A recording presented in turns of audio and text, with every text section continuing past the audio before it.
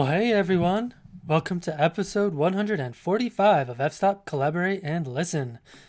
This week's episode features a large and medium format film photographer from Western Kansas, Michael Strickland. Michael transitioned from digital to film and hasn't looked back. He was featured in a really interesting GeekWire YouTube video showcasing why he made the switch, which really piqued my interest. Michael and I covered a wide variety of topics this week, including photographing panoramas using film, photographing the Great Plains, drum scanning, portraying mood and emotion through photography, platinum palladium prints, and a lot more. Over on Patreon this week, Michael gives us some tips on how to get started in film photography. Just head over to patreon.com/fstopandlisten for more information on how you can support the podcast and get bonus content at the same time. All right, well, before we get started, I wanted to remind listeners that my good friend Gary Randall still has some workshop openings for his 2020 Alaska photography workshops.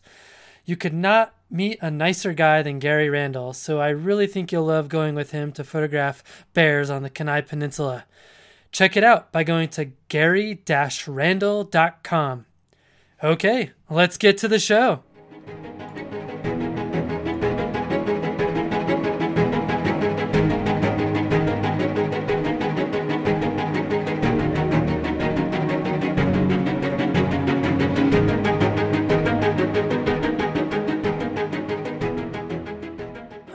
Michael Strickland, it's so cool to finally have you on the podcast. Yeah, thanks, man. It's good to be here. I was really excited to learn about you. I think one of our listeners sent me some information on you, which we'll talk more about later. And the deeper I got to digging about you, I got more and more interested. So I'm excited that you could join us. Well, hopefully I don't disappoint. Right. I don't want to talk you up too much. Yeah, I know. Settle down a little bit. Well, I guess maybe first out, just to kind of introduce yourself, who you are, where you're from, where you live, and would love to hear about kind of your journey into photography. Yeah. So I am Michael Strickland. I primarily shoot large format when I can. Otherwise, I'm shooting a lot of medium format film these days. I've been working as a full-time professional photographer now for about 3 or 4 years, I think, something like that. I got into photography when I was in college. I was going on a family vacation out to the desert Southwest, actually, Grand Canyon and Monument Valley, Bryce Canyon, kind of, in that big loop that everyone does. Mm-hmm.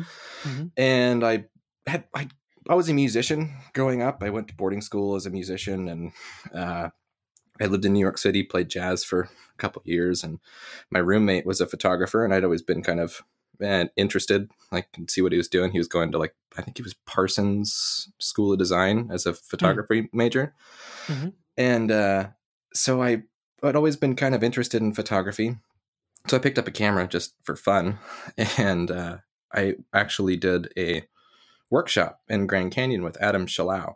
Oh, cool. And yeah, and that was like my first kind of real introduction to photography, and landscape photography particularly. And I'd always loved the outdoors, and growing up, I was always camping and hiking and doing as much as we could out here in Western Kansas. And so that was just kind of it. I started that there, and basically every weekend venture that I had, a long weekend out in college, I was an engineering major, and so whenever I had a free moment, I'd pound out to Colorado, because it was about a 6-hour drive, and go shoot in the mountains and go hiking and whatever for a long weekend, rock climbing, whatever, and kind of just poked around with photography for a while. And then I was doing some shows and stuff, because I'd had some work from the Southwest and whatever, and I was kind of just starting out. And then when I kept getting a lot more interested in it as I was going through college. And so when I got more gear and, the whole works, the typical transition. And I found a Really Right Stuff ball head, and I was like, that's pretty cool. And so I was about to graduate from college as a mechanical engineer. And so I just emailed them to say, hey, here's my resume, basically. And they flew me out for an interview, and that was my first job. Really? So I was an engineer for Really Right Stuff for about a year and a half or so. That's cool. And Yeah. And so I lived in San Luis Obispo for my wife and I moved out there for about 18 months or so. Not too long, but enough to build a good coastal portfolio. And at that time I was shooting a lot of 4x5 and I'd bought an 8x10 in that time. And so I was kind of getting that under my ropes. And then I ended up meeting up with Mark Much, who was a Really Right Stuff had sponsored. And that's kind of how I got it in with him.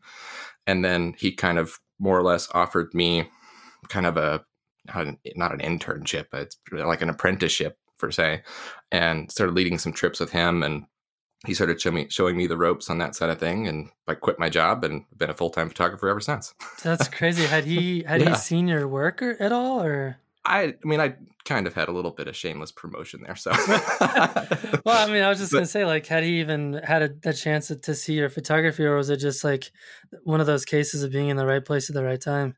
Kind of being in the right place at the right time. That's crazy. When I was really the only engineer at Really Right Stuff that was really super active. Like I was going out and shooting Big Sur every night. Like I would just pound up the Highway 1 and go shoot the coastline every night after work when I could. Huh.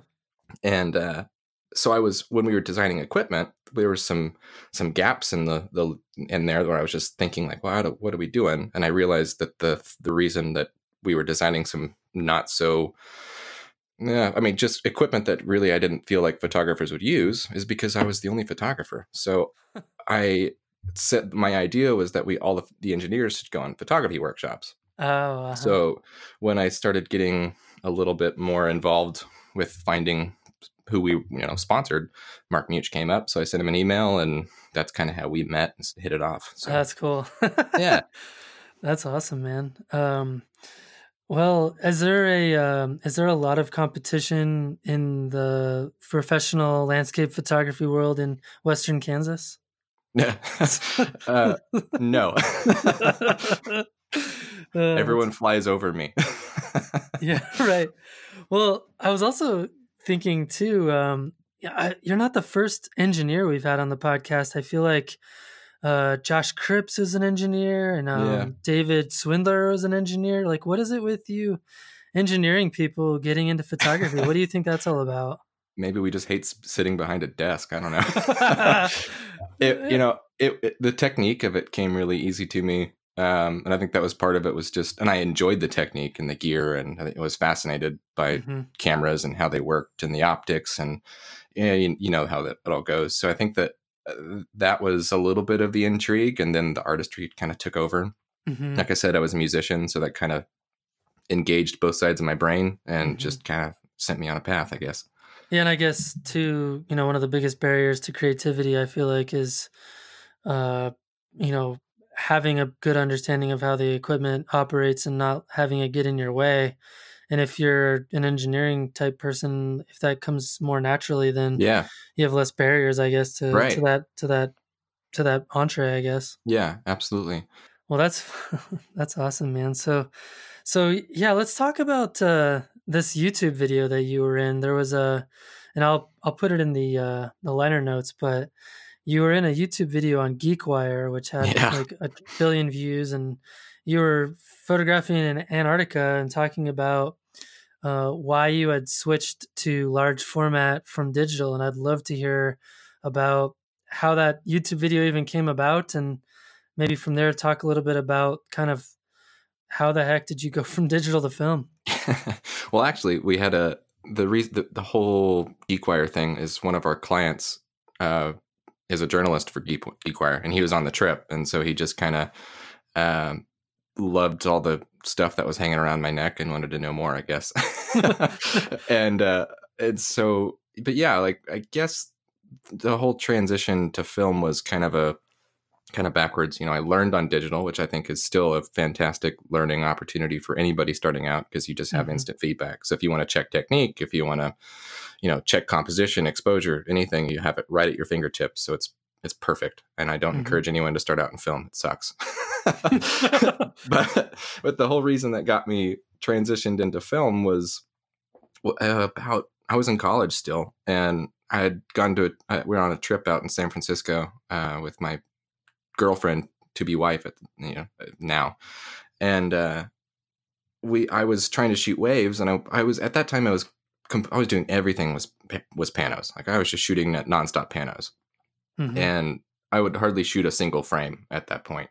So when I was stitching waves, it just wasn't working. It was before, I mean, Lightroom and Photoshop do a really good job these days. And so it was kind of at that transitional point where the software started getting halfway decent to where it would actually do something. Mm-hmm. And so you'd have these, the big lines in the frames when you'd be stitching these, 7 or 8 frames or whatever. So I was trying to figure out a way to do it in a single shot. And, the best way I could figure out was a big 617 film camera. So I saved for about a year in college. It's not a cheap camera. And so it took me a long time to pinch my pennies and save up for the camera. And I bought one. It was actually my first film camera. It was a Linhof 617. And I got it. And then when I started working with it, I just had absolute horrid images from it because it made me realize how poor my technique and poor my understanding of light was at that time. And so it was while, I mean, because, when you're jump scanning a 617 negative or transparency, you're getting about 25,000 pixels on the long side. So big files, which is a little bit bigger than what I was stitching with. So that was the lure, really, was I wanted to have big film, big files. Mm-hmm. And it took a while to get understanding of, especially, I was shooting nonstop transparency film because that's kind of what I was told to shoot, more or less. So I would go through a couple of rolls. I'd get a couple of winners here and there that were just, halfway decent. And when I had bought it, it was in the winter. And so I was trying to shoot in eastern Kansas at the time in the winter. And it was just brown and gross. And so it was just kind of a weird time anyway. So I shot a lot just trying to understand it. And finally I got a good sunrise in a barn one morning and I was like, cool, done, sold. That's funny. Yeah, I had heard at one point in time somewhere that Jeff Bridges, the actor, also shoots panoramic film. Is that right? I hadn't heard that. That'd be kind of cool. Yeah, I think I read an article where he would, like, when he's on set in the movies and stuff. I guess he has a bunch of. That wouldn't surprise me. Yeah, I guess he has a bunch of footage from The Big Lebowski with panoramic film, and I don't know. That would be. I think that'd be kind of cool to have a conversation with him. Yeah, that would be way cool. You guys could geek out. Yeah, no joke. Yeah, that's funny. I guess if you're shooting a lot of moving objects like water and waves and you wanted to get a really big, wide perspective, that would be, even today with modern stitching, I feel like it would be really hard to get it with such a dynamic moving subject. Yeah, it opens up a lot of compositional opportunities too, because another hard part is actually composing. So when you're composing a panorama, just digitally, it's really hard to see it physically. Yeah. So to get a precise composition out of it, you have to either have really decent pre-visualization, or you shoot it and crop it kind of in camera, or you just kind of guess and then crop later. So like when I was shooting in San Francisco, I was trying to get this wave breaking over a rock with the Golden Gate Bridge in the background. And it just couldn't work. And now, I mean, I could go back and actually compose it because I have a viewfinder that has the frames of, the rough composition. You can actually frame it up and wait for the wave to crash and fire off a shot. So there are compositional advantages to it for sure. Mm-hmm, mm-hmm. I've also heard from other people that shoot primarily film that it helps them kind of compose and see the world differently, just because it forces you to slow down. And also the picture, I'm guessing this is the case for you as well, that it's upside down. And so it forces you to like see shapes and stuff instead of just the scene that your eyes would see. Yeah, on large format you do. When you're on a ground glass, it's upside down. Uh-huh. With this camera, it's just like a medium, like it's like a rangefinder basically, except it doesn't have a little rangefinder patch. So basically, it's just like guess. You guess focus, you guess everything, and you just stop down and hope for the best. And so you don't see through the lens or anything. So you just kind of point it and shoot it. It's really easy, actually. Oh, wow. Yeah. Did you find that to be frustrating, not having like the instant feedback of whether or not it was actually any good? Yeah, it was hard. And that was kind of that was the challenge, I think, with a lot of it, was just trying to figure out how things are actually going to look. Because I Hmm. mean, film has a look to it. I mean, the way it renders colors and the way it renders light is just different than, I mean, but it's photography. Photography is photography, but it just has a different way to render light. And so really getting an understanding of that took years. I mean, it really does. Just like getting, an understanding of digital photography takes a while. Right. Did you find the learning curve to be a lot steeper though? Yeah, I think, I mean, but looking back on it, I was still a really young digital photographer. Uh-huh. So I think that if I were to have the technical knowledge that I do now, I would, it'd probably be easier, Hmm. especially because you could just use a digital camera to check your comps or your exposures. So you could Oh, just dial it in, take a shot, and check it, which is really easy. I didn't think about that back then. I was gonna say, isn't that uh, cheating? No. yeah. Oh, yeah. It's like checking. It's like a Polaroid. I mean, come on. Right. That's funny. Well, so your primary subject that you kind of originally got inspired on was the Great Plains, and I feel like majority of photographers, unless you're a storm chaser, you typically avoid the Midwest and the Great Plains. And I would love to hear about kind of your journey growing up, as that being the subject that inspired you. Yeah, it's hard. It's a hard place to shoot, and there's a lot of, I mean, because you don't really have public land out here, so you're limited on what you can shoot Mm, unless you are willing to go knock on farmers and ranchers' doors, or catch somebody in a pickup truck or on a tractor and ask if you can, like, at least who knows the land and who, you can, if you can go on it, or just shoot from the road. hmm. So there's restrictions for sure, and literally it's flat. Like there's nothing to photograph except the light. So it's was challenging and also really rewarding. I mean, I love the prairie. It's my home. I've lived here for my whole life. I've moved away a few times, and I've found my way back here because it's just home. Hmm. Um, and I love it, and I'm attracted to it. But it's, as a compositional journey, it's difficult because it's just flat. So you have to find, I've been attracted to, old barns and homesteads, and in the open grasslands in eastern Kansas, it's a lot more open range. And I fortunately have gotten to know some ranchers out there that kind of give me access, but it's a lot of just pure open range. So millions of acres of just open grassland. So you can kind of wander a little bit more easily than you can Hmm. in western Kansas. But it's a Flint Hills. And so in the spring, you get the nice green, lush rolling hills. It looks like Ireland. Like, it's beautiful. And there's like some exposed rocks. So you can kind of get in some of the valleys and shoot a little bit. And it's gorgeous. I love it. And you get, that's the thing. It's big sky country. It's, yeah, so you get good, rolling storms coming through, and good sunrises and sunsets, because you just have pure unobstructed views. It's, yeah, everybody seems to avoid it and fly over it because, your state of Colorado is right west of me, so those are big mountains to come see. Yeah, yeah. So and out east, it's a lot easier to handle because it's such open grassland. So, and every spring they do a big burn, and so millions of acres will burn, and you can kind of go and, just hitch a ride with some of the ranchers basically, and just kind of walk around with them, and it's slow moving fires that just kind of trickle across the whole prairie. And That would be interesting. yeah, it's really cool. It's a lot of fun. Yeah, that must be really cool to see something like that.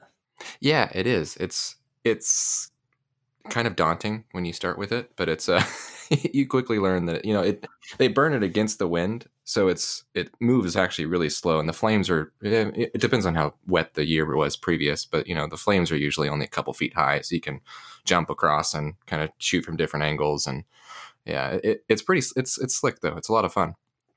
Yeah, I was curious. I haven't really spent much time in that part of the country taking pictures, and I'm curious. Most of the pictures I've seen of that subject and that kind of area, it seems like you're highly dependent on some pretty dynamic conditions in terms of weather or really awesome clouds or things Yeah. like that. I'm curious, like, how do you overcome some of those challenges? Because it's not like you have like a bunch of shade or I don't know, like kind of what, yeah, like what do you look for on the Yeah, bad days? no, sure. I don't shoot or I travel. We battle the wind a lot here. It's been like tomorrow we're supposed to get really nasty winds come through. So it's just, I don't shoot every day. I shoot on days. I'm fortunate to be here. So, Sure. I pick my battles to some extent. I shoot seasonally a lot of the times. Winter is tough. I mean, it just, especially now, like in the middle of winter, it just turns gray. Like, it's just kind of gross. Right. I'll change subject matter. Like sometimes I'll shoot more of like scenes of like grain elevators and stuff going on around like just local communities, um, stuff like that. But the summer is great, spring is great. Usually I'm traveling pretty extensively in the fall. So I just pick my battles. The spring is great because we get the big thunderstorms that roll through. So it's I'm right. People travel all over the world to come see these storms, and I grew up with them. So we kind of hope that we don't get them. Right. Yeah, because it's just a big insurance claim waiting to happen. But it's that's a lot of fun because you can see them coming for miles. So on a good day, a supercell will come through and you don't even have to look at the forecast. You can just look outside and there's just a big monster thunderstorm rolling through that's 20 miles away. So you can just go literally drive to go shoot it. Right. So yeah, it's just, it's just like anywhere, you pick your battles and you pick your conditions and you just kind of ride out the storm, so to speak. But I don't shoot a lot here. I'm curious in terms of what the people that live locally, do you find that they're more attracted to your work of local subjects and destinations that they're familiar with, or do you find that they're more drawn to the scenes of places and subjects that they maybe have never been to before? Oh, that's an interesting question. People don't get it at all. They don't understand what I do in the slightest around here. So most of the prairie work that I've seen especially print sales, are to people who don't live here or have lived here Oh, previously. interesting. So like, sunflower fields and whatnot. There are Uh-huh. people that have like moved to Chicago or moved to New York, or they've left. They grew up and went to school here, or just grew up and decided I want to get out of that flyover state, and so they moved somewhere that actually has good grocery stores, and so that's typically the people, because there's a nostalgic aspect to it. I think that there's a draw to Hmm. the prairie that people like, but people just don't want to live here. Hmm. So there's a lot of that. But people think I'm weird when I have, especially when I'm shooting 4x5 and I have a big thing on a tripod and I'm under a hood, and I don't know, I get the cops called on me occasionally if I'm shooting little towns, and I have to explain myself and show them that no, Right. I'm not building a bomb. I'm taking a picture. That's so funny. Yeah, my mom. So my mom lives in Colorado Springs, which, you know, east of her is all plains, Yeah. and she spends a lot of time driving out in the eastern plains looking for birds. Like she does a lot of Yeah, birding sure. and photographs a lot of birds, and she gets all kinds of weird people that cuss her out and don't understand Yeah. what she's doing, pull it off on the side of the road looking at birds and stuff like that. I'm sure you get a lot of similar attention with the big camera. Yeah. And, people around here, especially landowners and ranch owners and whatnot, and ranch hands, people that are just working on the farms, they're very leery of anyone that is stopping, because they're either hunting illegally, they're vandalizing. You'd be surprised. Like, one of the biggest things, on social media, I don't share hardly any of my prairie work because people just want to know exactly where it is. Hmm. And like, that's the biggest thing, is the last thing I want to do is exploit some of these private properties. And and they're pretty easy to find. Like, to be honest, like, you can just look on Google Earth and find an abandoned home in the middle of the field. It's not that hard. Right. So I don't share a lot of that work because I don't want to bring attention to a lot of the scenes out here, because it is you have to build a relationship with people, and you have to build a level of trust, because I can't tell you how many times I've had a shotgun pulled on me just by stopping and looking at something, or walking up to an abandoned property that had, no signs, or, no posted no trespassing signs. So Yeah. it's a level of respect. When most people figure out that you're harmless, they're fine. But it's that, it's one thing. I'll shoot a barn or a house, and then 3 weeks later, somebody sees it on Facebook or something and they go shoot holes in it, or something stupid like that. So it happens all the time. Hmm. So I get it from that perspective that people are so wary of it, but it's just a level of respect that you have to have, but for the landowners. Mm-hmm. Well, and I think they don't want to become a tourist attraction. Exactly. Yeah, like look at what happened to the Palouse. I mean, it's kind of the same. Yeah, My right. my area is a lot similar. It's not so I'm much flatter, but Right. it's we have the big wheat fields and big sunflower fields and abandoned homes and old barns and it's cool. But yeah, in the Palouse these days is just a madhouse with people being people. People being people. Yeah, I don't know if you have seen that article that recently came out about it's like this famous, well, it's Instagram famous, but it's there's a like a fish house in Maine that's like up on stilts, and it's kind of a similar thing. Like this whole community was transformed because this one house that was popularized by basically one photographer who just Sure. kept sharing Instagram hashtags. Basically, put this place on the map, and it's completely changed the fabric of the community. Yeah, and I mean it's a double-edged sword to some extent because we want tourism in some places because it brings Right. business. Like I mean, in my neck of the woods, it's it's primarily agriculture. We have no tourism. I mean, no one comes here. It's just there's a couple of hotels that people just stop here if they get tired on the highway, and so it. So on one hand, it's would be kind of nice to have a little tourism, but also it's like just you can't. It seems like you can't trust people these days to follow the rules, which is just a Right. shame. I think a lot of people don't even realize that there are rules. Well, yeah, exactly. And if you haven't grown up in a place like this, you just don't realize that this is somebody's property, and their property might be a million acres, and if you step foot on it, it's just like stepping foot on your front yard. Like you wouldn't want someone just setting up a tripod and in your front yard taking a picture of your apple tree in DC, or whatever you're might be doing. So it's the same level of respect. It's just on a much grander scale in some extent. Right. And I'm sure um, just the nature of kind of, being more rural, you probably are more familiar with some of the nuance behind like, okay, that property is owned by this guy and Yeah. he's not very nice, but that guy over there is super nice, but you got to make sure you bring him freshly baked cookies or, Exactly. like Yeah. that kind of stuff. Totally. Yeah, and people that are just tourists, they don't probably have any of that knowledge of the nuance. Yeah. I feel like there's a lot of people that travel to the desert Southwest and Navajo Nation that just feel like, oh, I can just go wherever I want and Oh, totally. take pictures, and they don't realize like you're on Navajo land right now. Like Yep. they could come kill you right now if they wanted to. Right. Yeah, you're in foreign waters. Yeah, like I don't think people fully understand that sometimes. So Right. it's interesting. Yeah, so one of the things you mentioned earlier was around drum scanning, and I know we had Tim Parkin on the podcast who Yeah. shoots primarily film, and he talked a little bit about drum scanning. But I'm curious, from your perspective, I know you have like a drum scanning service that you offer, Hmm. so I'd love to hear about kind of what that even looks like and kind of why people would be interested in that service. Well, especially with people shooting a lot more film these days, there's a lot of easier ways to scan film, and most people aren't printing, honestly, anymore, period, let alone decent sized prints. But for pure, archival standard, high resolution scans, you want to get a drum scan. That's just the way to go about it.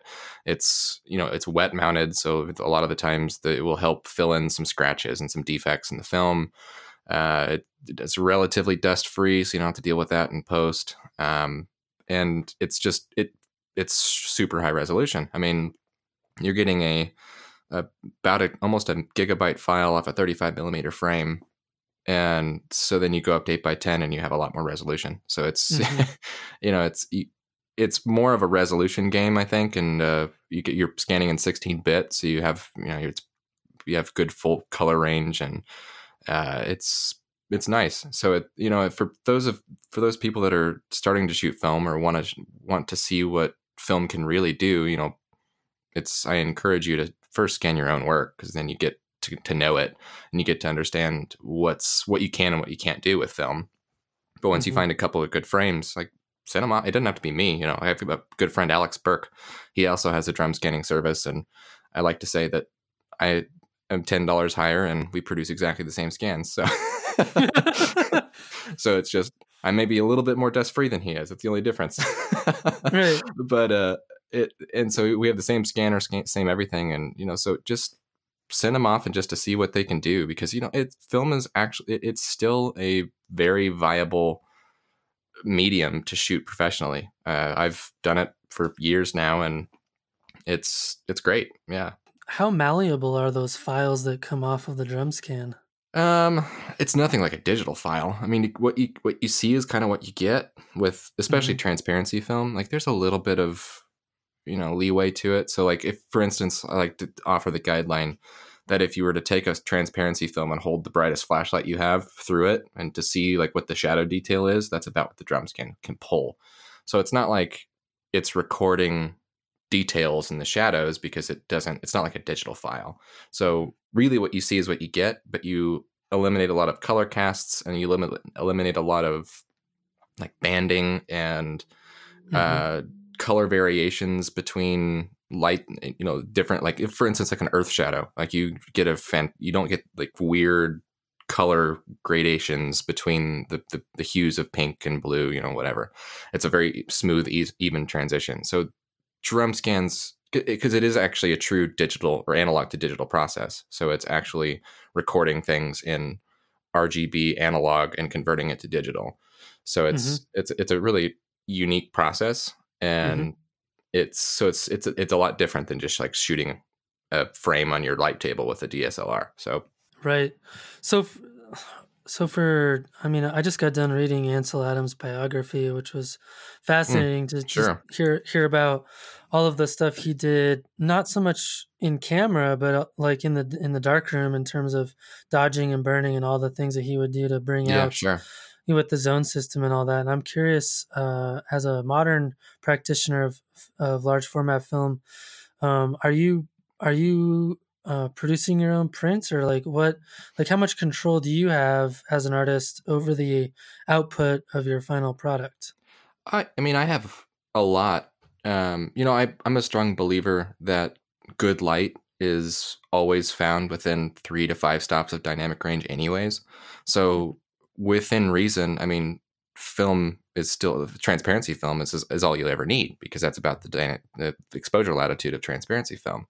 So really, when I get it as a digital file, I don't do much besides emphasize particular subject matter. Like, I'll lighten contrast, or I will deepen contrast, or I will boost exposure in certain areas, just to emphasize particular areas, just like you would in the darkroom or even as a digital photographer. So I really have a relatively same workflow that I would if I was shooting a Hasselblad digital camera that I would a Hasselblad film camera.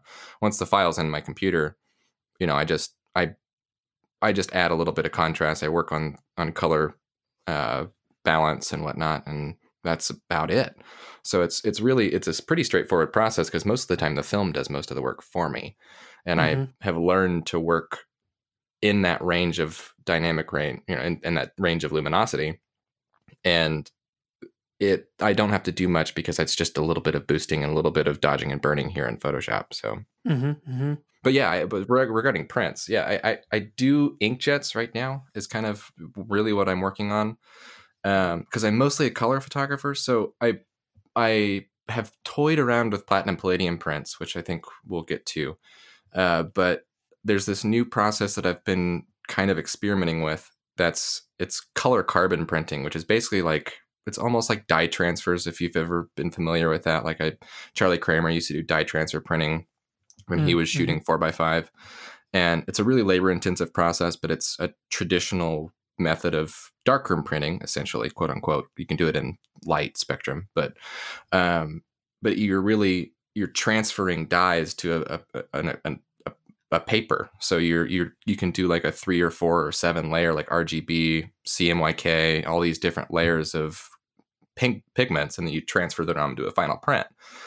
So I'm playing with that to actually make true like wet color prints. But I do a little bit. Right now, I'm just doing inkjet prints because it's all I really can do with what I have available to me.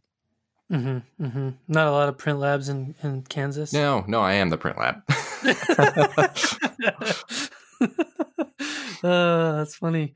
No, that's interesting. I was kind of curious, like when you're in the field as a film photographer, do you approach different scenes and think about using different types of film, or do you typically shoot with very different the same film? Like, No, what is your absolutely. approach? Yeah, I will. It's changed a little bit in the last year. I'm beginning to use a lot more negative film than I used to. And I'll get into that, the reason why.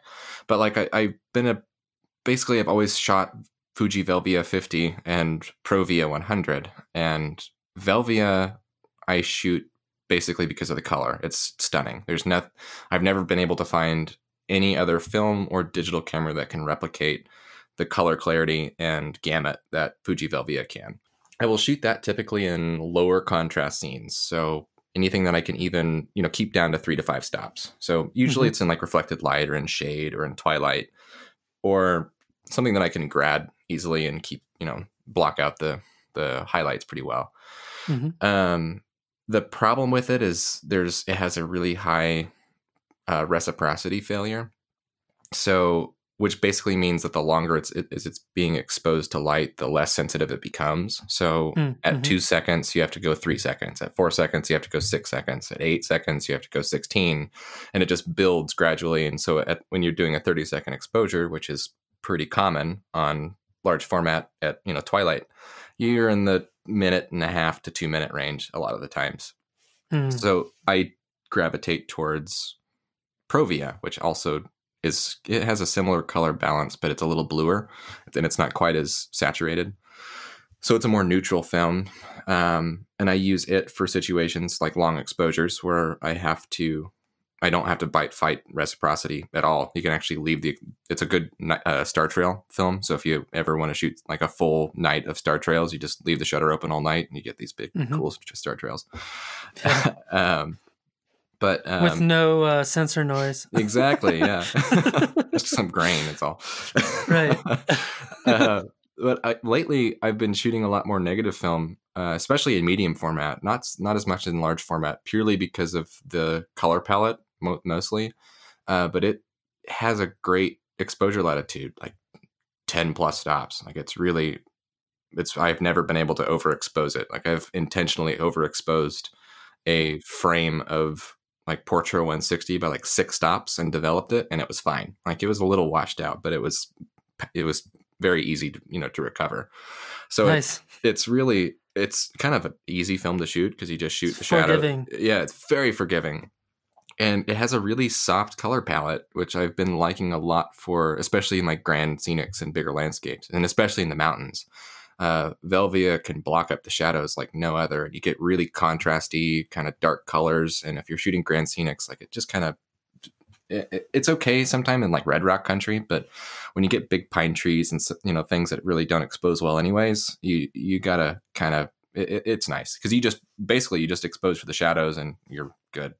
Right. So well, it's easy. It's almost the opposite of what we do in digital, which is like exposing for the highlights nowadays.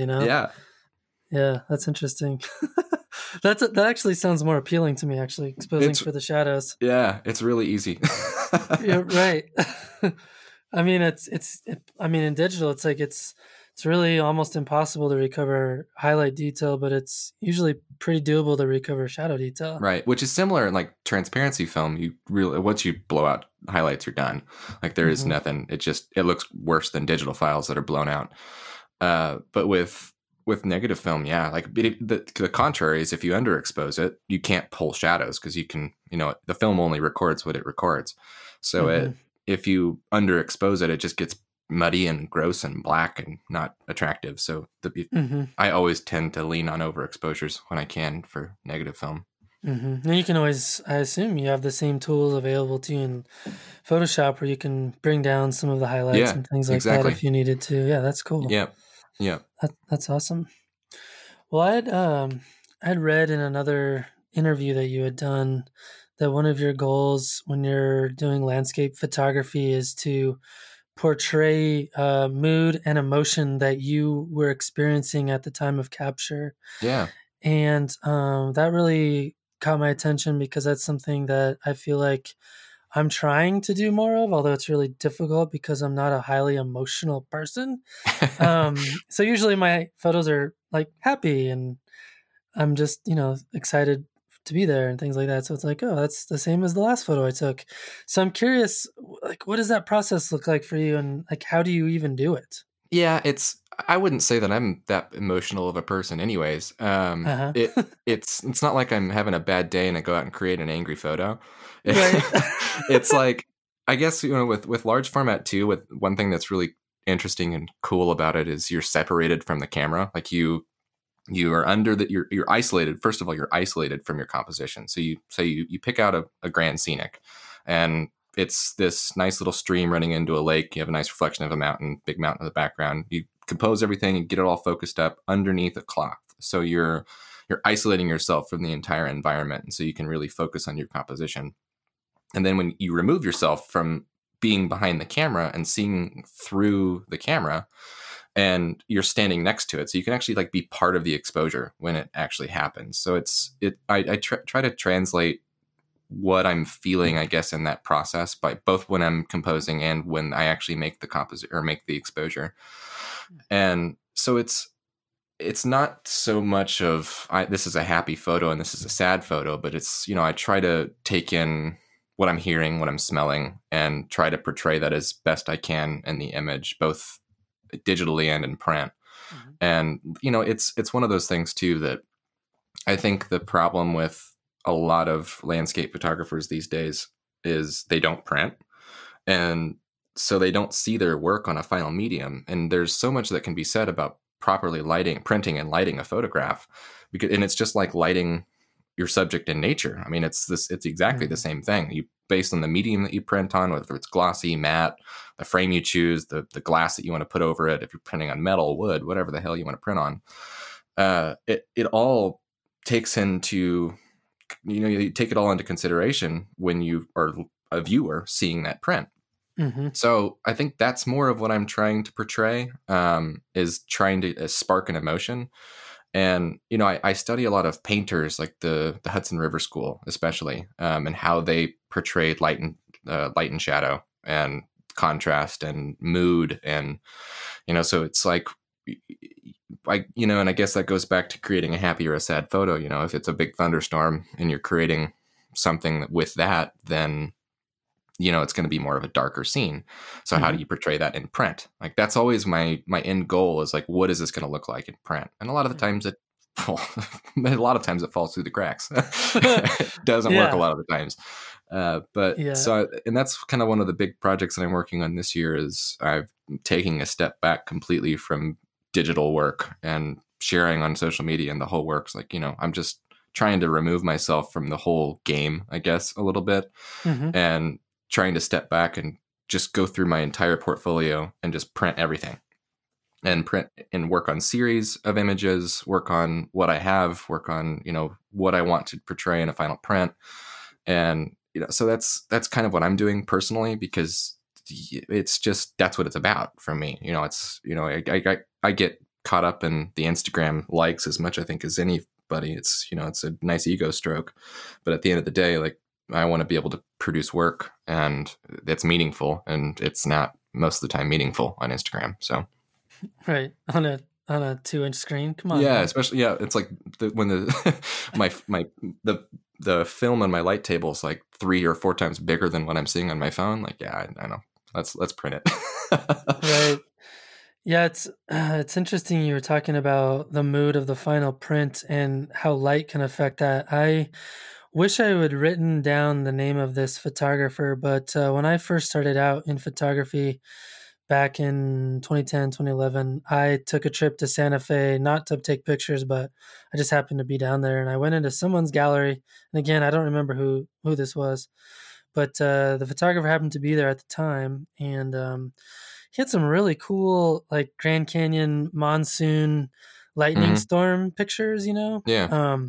Like tons of long exposure stuff. I don't know if it was digital or film, but he had a special lighting setup in his gallery where he could like touch a button and it would completely transform the image on the wall based on how it was lit. Sure.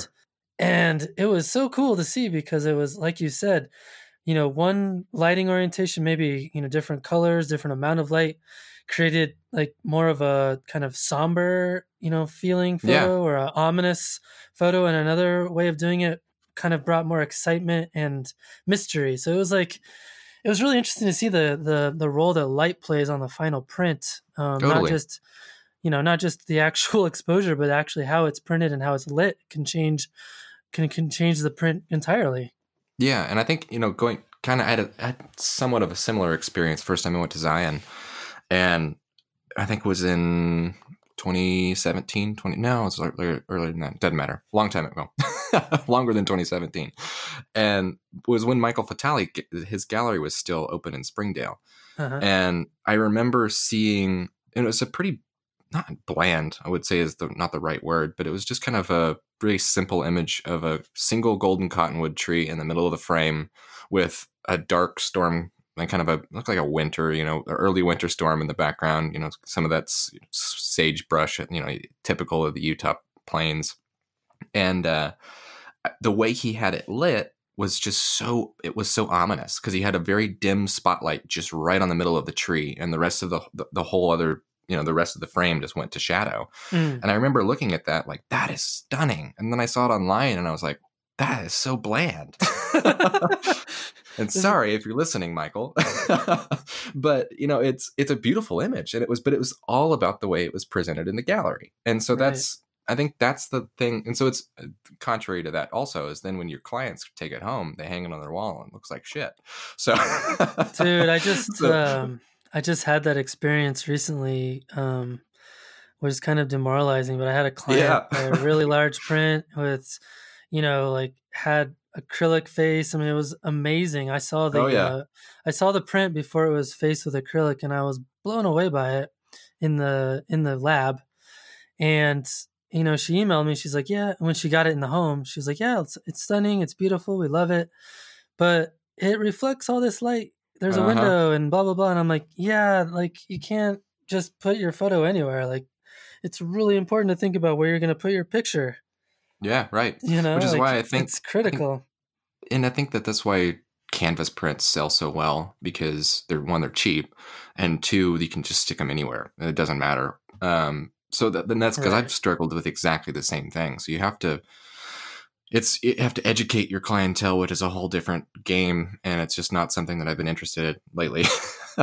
So because it is, people are disappointed because it's not what they saw in the gallery. So it's a hard Right. thing as a photographer to want and to achieve that kind of mood and lighting in a really specific way, and then somebody takes it home and sticks it in their entryway, and it's like, well, yeah, if you open your door, it's going to look like garbage. So Right. Well, yeah, and it's one of those things like I don't blame my client. I mean, like she's never hung no, a piece sure. of work like that up in her house before, but at the same time it's like you also don't want to like mansplain to every customer Exactly. like where to hang their artwork and like how to light it and stuff like that. Yeah, Although after that experience, I did go into my website and like added a bunch of, text and verbiage about properly lighting and the yeah, impact it has and stuff like that. But it's one of those things like unless you can show somebody the difference, it's hard to explain. it is. And that's a lot of the times, honestly, why I've gone to, or a lot of the reason why I've gone to just inkjet prints. One, they're more archival than most, like halide or not C41, RA4 process prints, like the light jets and the chromeras and whatnot. And I can have full control over it myself. So that's a couple of reasons that I've gone for that, is because the papers are less glossy, so they present much better in most people's homes, and also it's kind of the aesthetic that I've been going for recently. So it's not that high gloss where you have to have such controlled environments in order for the print to really shine. But you can still, I use a Baryta paper, which still has enough sheen where in good lighting, you can still kind of get that same effect as you could in like a C41, or not, I keep saying C41, an RA4 print, or like a light jet print and whatnot, where it's that super high gloss look that, Right. the Peter Lik style Like a look. Fujiflex. Yeah, exactly. A Fujiflex. Yeah. Yeah, because Or that's a exactly that's all I Lumachrome. used to print on. Yep. Oh yeah, sure. And that's all that I used to print on was that look, and I had exactly the same problems. So people would get their prints home and they'd hang it on their wall and they'd be disappointed with it. I'd either have to take it back or print it somewhere else, or do something different. And so I just said, you know what, I'm just gonna nix that and just go straight with just inkjet prints, because it's easier to handle. The papers you can actually sell prints. You don't have to worry about the prints being damaged and whatnot. So it's just an easier process these days. Yes. So what kind of paper is that? I use a Hanamuel. I think it's like a Photorag Barita. Oh, And it's okay. like it's pretty heavyweight paper, but it has a nice. It almost looks like a silver gelatin paper. So like a traditional, like an Ansel Adams print. Like you'd have that. It has a little bit of texture on it, and it Mm-hmm. has a nice level of gloss, but it's not like super gloss. Mm-hmm. Yeah, I I really liked recently it.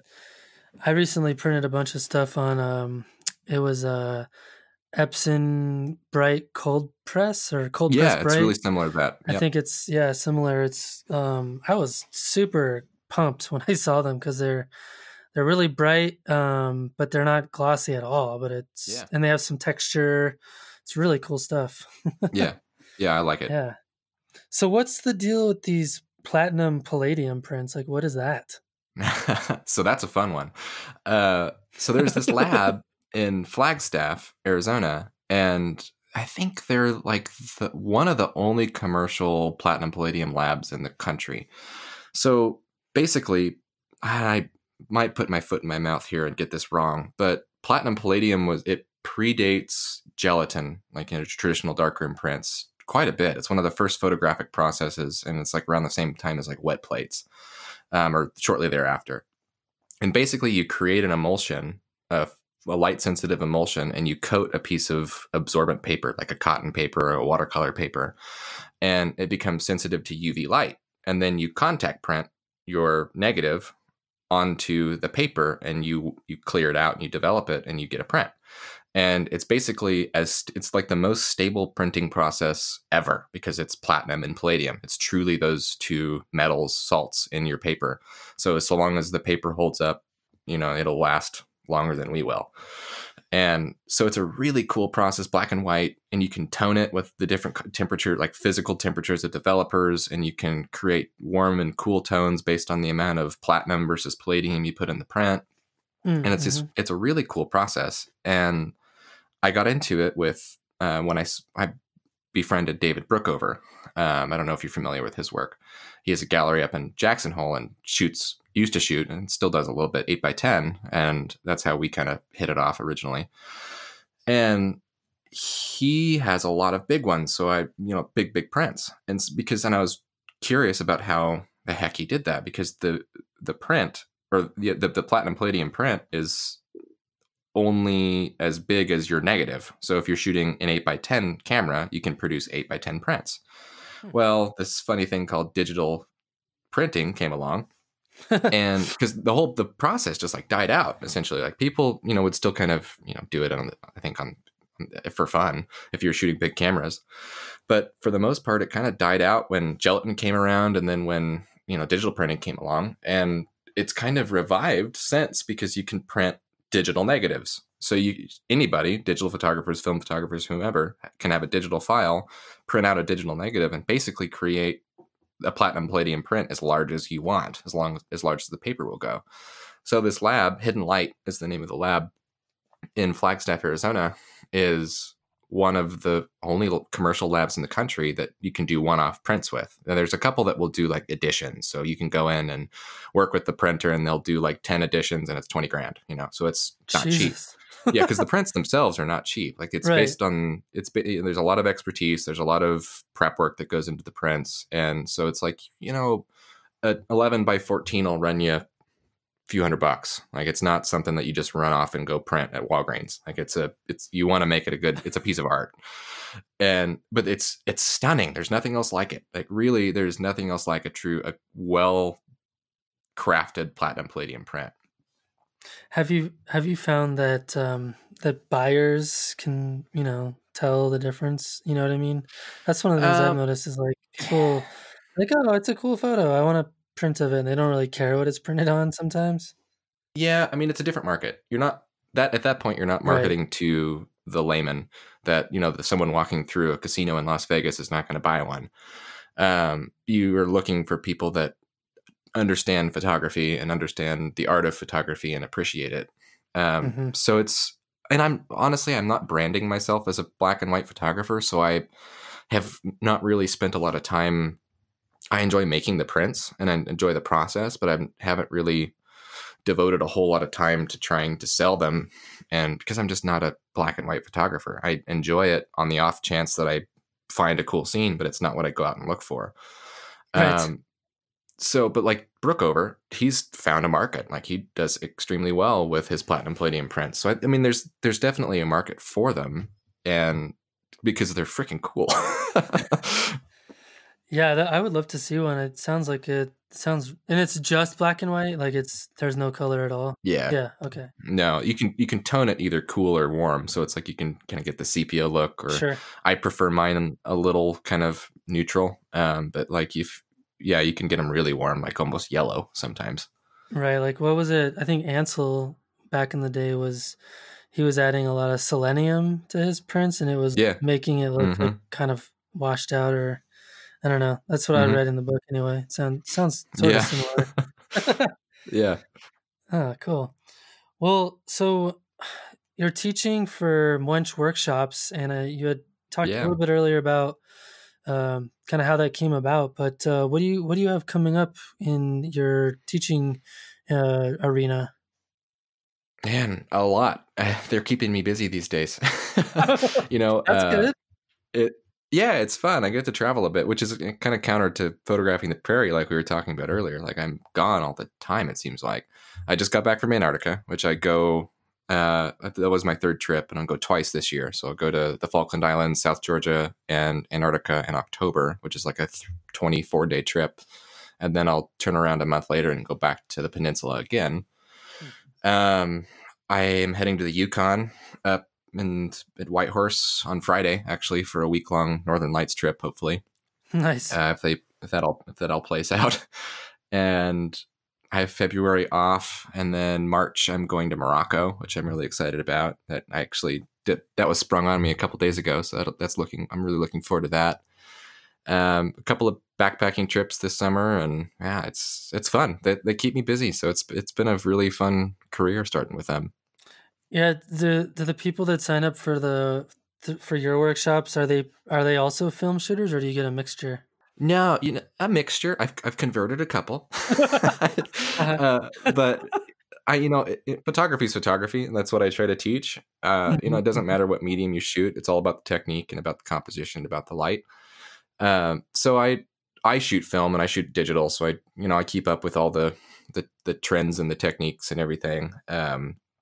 But yeah, no, most of the time it's all digital photographers. It's Interesting. very rare that you get a film guy coming through. Huh. It seems like Yeah, there would be a market for that, but I guess, hasn't hit critical mass. yeah, and it's it's a lot of younger generations that are savvy with Google and don't mind experimenting, that don't need the guidance that Right. the older demographic wants. So the hipster crowds that don't have the money either. True. that are trying to buy buy the $35 cameras and go out and shoot a roll of film. Right. That's not our market for Right, sure. right, right, right, right. But I have there's been some clients that have been intrigued by it and have really fallen in love with it. So it's that has been really a lot of fun for me to see that transition, because that's exactly how I ended up transitioning to film and fell in love with it. Yeah. No, like I said before, one of the reasons I was drawn to you is just the idea of shooting single frame panoramas.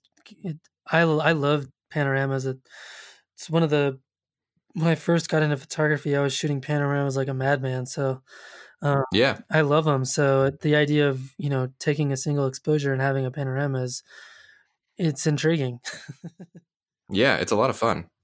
Yeah, I could see how it would be for sure because you have to worry a lot less about light transition, especially at those shoulder hours of Yep, golden hour. And exactly. I don't know, I'm sure you experienced in the digital world where you're stitching files together and like on the left it's like really bright, and on the right it's really dark. Like it's hard to keep the Yeah. exposures even.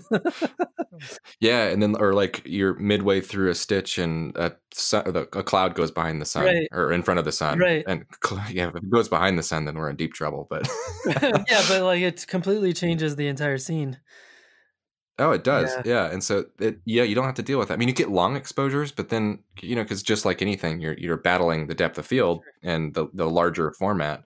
So you're shooting at 45 sometimes if you really need to. Right. So you'll get long exposures, but that's then at least it all transitions smoothly, or it's all screwed up. So it's right. It works out. Right, and so in some ways that's more comforting, because there's nothing worse than, for me anyway, there's nothing worse than coming home, having shot a really awesome pano, and then realizing that like one of the ones in the middle is like blurry, or the exposure is all jacked up. It's happened to me so many times. I can't even tell you. It's so frustrating. Yeah, well, I mean, you also have to deal with, well, you just dropped a roll in the water, and then it's all gone anyway. So. Right, or it gets nuked by TSA or something. Yeah, I just actually developed a roll yesterday that I left in my bag, because they're installing those new scanners in the airports here, and I accidentally left it in my bag, and it was a really nice roll from Antarctica that just got X-rayed to hell. Oh, so, man. Oh well. Yeah, it's the name of the game. Yeah. Well, cool, man. So winding down, I'm curious, who would you recommend for people to have here on the podcast? Well, I've mentioned a couple of them already. My friend Alex Burke, he's another 4x5 shooter, shoots a lot in the prairies. He's working on a really, really cool project right now of grain elevators shot on negative film, and he's a great guy. He'd be fun to have on. He's a drum scanner as well. He has a unique way of composition, and he backpacks a lot in Colorado, so you'd hit off well. And then Adam Shalau would be a good one. I don't know if you've actually interviewed him or not yet, but based out of Flagstaff. I haven't. He'd be a good one. I've asked him a few times. We'll see. You're listening, Adam. I'll poke him for you. Yeah. And if you get a chance, Dave Brookover out in Jackson would be a good one. He's very much an artist and would have a really unique, add a really unique perspective to the podcast, I think. Awesome, dude. Yeah. Well, thanks, man. This has been a lot of fun. I learned a lot. Yeah. Well, good. I enjoyed it. Yeah, cool. All right. Well, thanks to Michael for joining us on the podcast this week. If you've not taken a look at his images on his website, you're really missing out. He has some absolutely stunning work.